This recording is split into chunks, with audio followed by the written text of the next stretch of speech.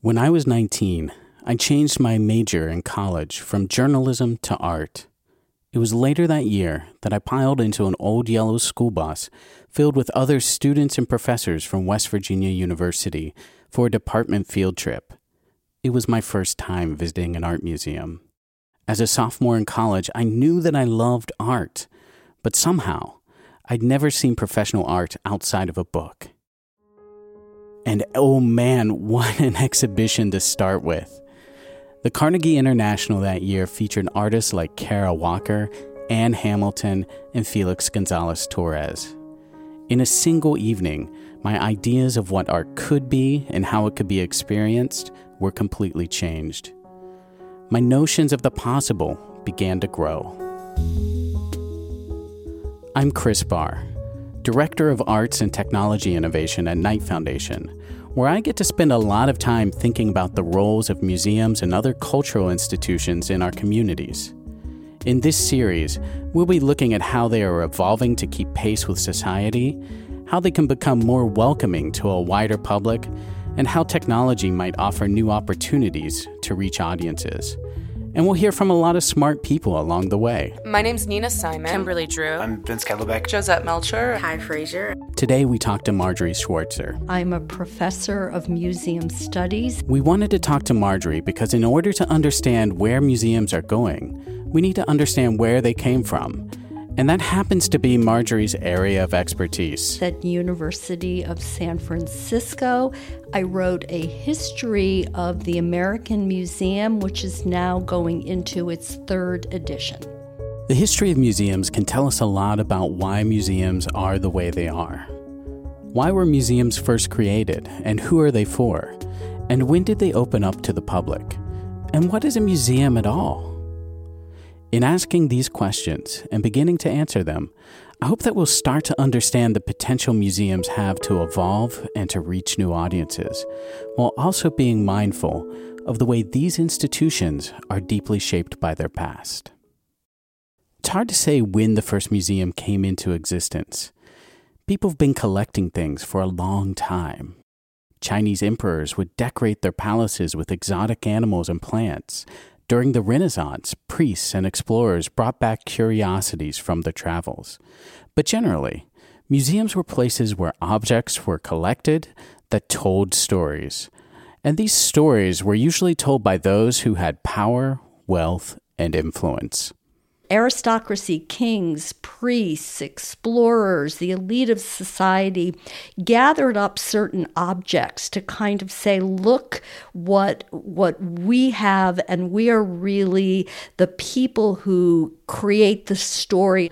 We control these objects. We have these objects, and we're going to arrange them to tell a story. And those stories, she says, were often about colonial power. So when you think about this idea of museums embodying power and colonialism, and then the current challenge to decolonize museums and really look at collections and really look at the messages and say, where did these collections come from? How did these museums get these collections? Why are they being displayed in a certain way that they really set themselves up to be the perfect place to be in the center of these really intense and embattled conversations, because they were very concentrated places of colonization. At the center of these conversations are two of the very first public museums, the British Museum in London and the Louvre in Paris. Many of their most famous objects came into possession through the exploits of their empires. And for example, just this year, the Louvre returned 26 artifacts to the Republic of Benin in West Africa. American museums don't have quite the same history, but they do come out of periods when America became more powerful on the world stage, and our own elite wanted to be respected within Western society. The very first museums here were really kind of motley places. The very first museum was opened in 1773, so before the U.S., and it was in Charleston, South Carolina, and it was a library. A library that housed things like immigration papers, taxidermy, and fossils. And it really starts after the Civil War, where the wealth in the world starts concentrating in the United States. And you have industrialists who are using the natural resources and, to be honest, slave labor to build up these empires of industrial strength and power. And all of a sudden you have these self-made industrialists who have a lot of power and a lot of wealth. And they start going to Europe and wanting to position themselves as the aristocrats of America. They start wanting to show, no, America has power.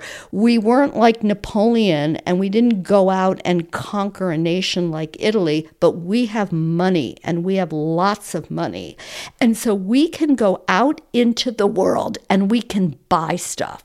And we can show that we are the new kings, the new royalty, the new power of the world.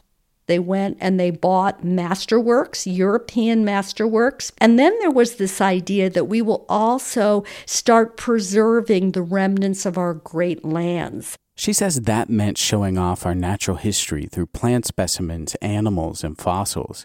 And it was during this post-Civil War boom that some of our most famous institutions were born, like the American Museum of Natural History and the Metropolitan Museum of Art.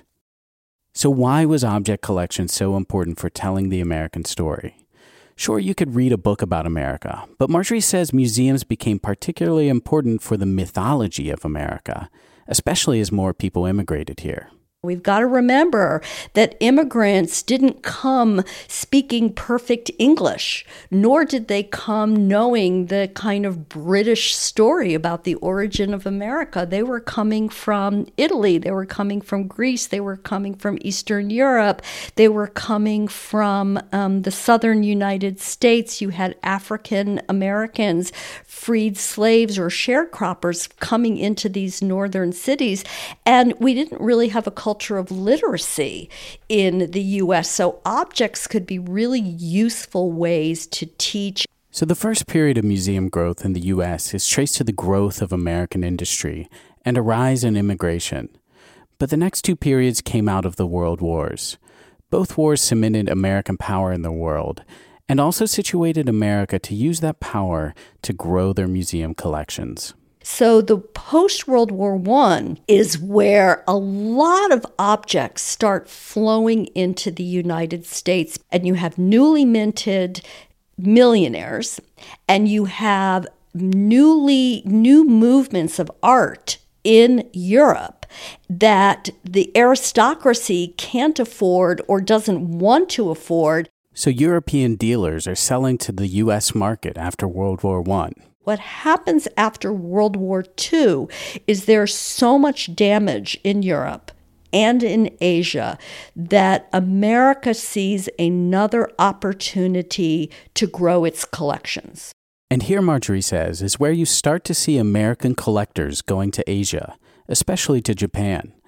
At the same time, you have more refugees flowing into the U.S., resulting in another boom in collections. You also have the development at that time of the department store and of the middle class. So art buying and art viewing and art as almost suburban taste making becomes very popular in the 1950s. And finally, in 1965, we get something called the National Endowment for the Arts and the National Endowment for the Humanities. The museum sector was really the last sector of the arts that had access to federal funds because there was always a perception that art museums were for the elite. This is the period where museums become more democratic. You start getting grants flowing into museums to allow them to shore up their operations, to open up their doors to being much more educational, and you get a lot of innovations within the museum sector. So I'm curious, after this boom in the 1970s and these changes that happened in the field, what are the professional roles that developed? What are the ways that museums started to restructure and act and innovate at that time? So you have a lot of tension in the field, always. Always, as in any field, you have a lot of tension into what is the purpose of the museum and what are we really doing here. So you have a group that still takes the ivory tower approach, that we are going to have scholarly exhibitions, that we are scholars doing research with objects. But you also have this boom in museum education. And museum educators start organizing, they start developing curriculum, they start developing new ways to interpret objects. Despite any tension, this time represents profound shifts for the museum field. There's a doubling down on the public role of museums. We have professionals who are now dedicated to museum practice, and we now have intentional efforts to contextualize objects for broader audiences. Even something, it's hard to even imagine this, but even something like a label next to a painting would have been a very radical kind of transformation within the museum, that you would actually not just give an accession number, name of artist, title of artwork, but that you would actually explain a little bit about what the work is about, is a pretty radical innovation that happened right around the 1970s. Each of these periods followed dramatic social and economic changes in the U.S. But when it comes to technological changes, museums are a bit slower to adapt. Despite some lag time, though, museums have always found ways to use technologies, even if at their core, these are organizations that have been built to be risk-averse. Museums tend to be about 10 to 15 years behind the curve of technological innovation.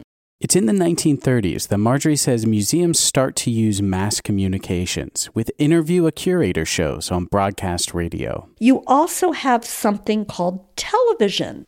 Right around 1955 or so, museums start having these shows called Ask a Curator, and they're hysterical if you watch them. They're kind of like early game shows where they bring on, they have a museum director and they have 3 curators, and the director tries to stump the curator. And you also have these Mr. Science shows where you have scientists doing experiments in science museums. So museums are following technological trends about 10 to 15 years out. I mean, one thing you might worry about, right, is if that 10 to 15 year curve were to continue into our current technological era, that would put the field thinking about what was happening in 2004. And in 2004, the iPhone hadn't been invented yet. And I'm curious, in an era where the pace of technological change is so rapid, how does a field like this not get left behind? I'm really worried about this. I'm really worried because museums tend to be like I said, traditional conservative institutions. And the pace of change with technology is so fast, it can change in 6 months. Museums look at themselves as places where people pose very deep questions, where people have very deep engagement with objects, and we're looking for that secret sauce of combining something that's entertaining, that's fun, that's flashy, that's meaningful, with something that's going to have very long, deep legs in society. We're not going to take every single technological trend and adopt it into our galleries right away. It's expensive and it's going to go out of date in 6 months. And museums don't have that kind of luxury, and nor should they. We're about the long game. And one of the interesting things to me as I think about the technology industry and I think about the museum industry, for example, is just how different the way that these two different fields work. On the one hand, in the technology field, you have folks who work highly iteratively. They make a small little thing, the smallest thing possible. They test it. They put an ugly prototype in front of people. It breaks. They learn from that prototype breaking. Then they make a next prototype. They put out beta things to the public and openly say, this is incomplete. We'd love for you to use it, though. On the other hand, you have museums where a typical exhibition might take 19 months to produce. And this notion of museum quality, that you're putting something out in front of the public that's perfectly polished. And I wonder how we get a little bit of that risky behavior from the technology space. I think that in terms of the way that the technology industry works with prototyping and throwing things out there and saying, mess with it, play with it, create with it, experiment with it, let's keep trying to make it better, is embodied in a few movements that are gaining ground in the museum world. So first of all, you have the children's museum world, which has always been about experimentation, throwing things out on the floor. My background is in children's museums, and we would just prototype the hell out of things, and we would throw them out there, and kids get that. But if you want a prototype, you have to pay people to do it. And this is one of the biggest challenges for museums. Museums are bottom-line driven organizations. We had an era of federal largesse in the 1970s and even toward the middle of the 1980s, but it was really only 3% of museum budgets. It was a drop in the bucket, but it loosened up money from other kinds of corporations and foundations and individuals who bought into the general vision. The era of government funding is tenuous right now. It always has been. Museums used to rely heavily on volunteers and docents. They were almost amateur-run organizations, run by a family, run by a collector, run by somebody who just wrote a check at the end of the year. You can't do that anymore. You have to pay a living wage or beyond a living wage. So you've got large human resources bills that you need to pay. Museums' largest costs are their human resources costs. Sure, it's expensive. But when the hard work of museum professionals comes together with the power of objects, it can create something that's deeply powerful. What I think is the most important museum in the United States right now is the National Museum of African American and Culture in Washington, D.C. I was blown away by that museum. I spent 5 straight hours just in 2 galleries. I was so emotionally moved by that museum. I forgot to eat. I forgot to go to the bathroom. I forgot to drink water. I was just in that experience. And it's a very object-heavy, very traditional kind of museum that tells stories with powerful objects.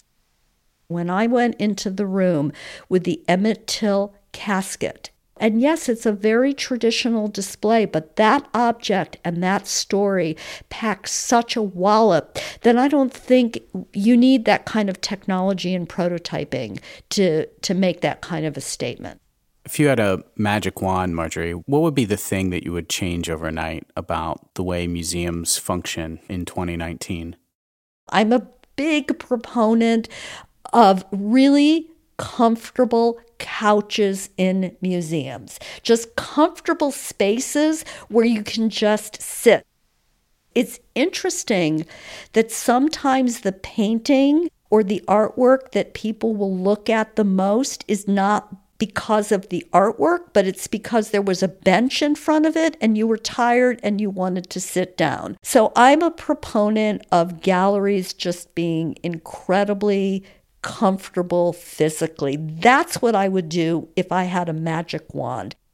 And beyond comfy furniture, Marjorie says museums could improve by regaining one aspect of their past. Museums used to be free, and then we professionalized, and we had to figure out how we were going to pay the expenses of professionalizing, and we had to start charging money because museums became more professional. So there's a movement now to make museums more accessible and to make museums free. Despite these challenges, museums remain deeply special places where we can encounter amazing objects, and they can create powerful memories. My dad says that he used to take me to the Isabella Stewart Gardner all the time when I was a kid in Boston. He was a security guard at the Isabella Stewart Gardner in the late 50s, early 60s. So he says he used to do that. But I don't remember it. I remember my first museum experience, though. I was 6 years old. I'm going to get emotional when I talk about it. My parents and grandparents took me to see the op art exhibit at the Albright Knox in Buffalo. And I remember seeing this huge Roy Lichtenstein up on this concrete staircase. And then I remember seeing this sculpture of mirrors that you could climb into. I don't even know the name of the artist. And I just remember seeing little images, lots of little Marjories all over the place in this giant box. And I just was absolutely mesmerized by that experience. Then my grandparents took me to the gift shop and they bought me a print. I still have it in my office. And it was just a print that was a souvenir of the exhibit. It's Gauguin's painting of 3 little puppies drinking out of a little bowl. And on the back of it, they wrote, "To Margie, on your 6th birthday, Grandma and Grandpa." And that is one of the most precious objects I own. And it was something about the power of the space, about being with my family, about seeing lots of little Marjories on a mirror that has always stayed with me. Oh, that's wonderful. And you know what? I've stood in that exact mirror box. I love that museum. And I've talked to other people who grew up in Buffalo and have had a very similar experience with that box. So it's so interesting how certain objects, again, it gets to the power of the object and how certain experiences with objects can really move you. It's these sorts of experiences that interest me in museums. Sure, museums have a history of telling the stories of the rich and powerful, and sometimes showcasing objects of questionable provenance. But museums also have the ability to tell our deep and diverse stories through the power of objects. And they can give people life-changing experiences, the kind that inspired me to stay in art school 19 years ago. In this series, we'll be looking at how museums tell better stories that reach more people. We'll look at how different communities access or don't access museums, how curators, teachers, and tour guides are telling new brands of stories about museum objects, and how we can use new technologies to enhance the experience. We'll talk to people who are changing the landscape of museums through community outreach, Instagram curation, pop-ups, funny tours, and even virtual reality headsets. And we'll visit museums in North Carolina, Miami, and New York City in order to see the different ways that people experience museums across the country. We hope you'll stay tuned to On View. On View is a project of Knight Foundation. You can learn more about how Knight Foundation advances the role of the arts in communities across the country at knightfoundation.org. On View is produced by Katie Fernelius, and I'm your host, Chris Barr. Find me on Twitter at HeyChrisBarr, and thanks for listening.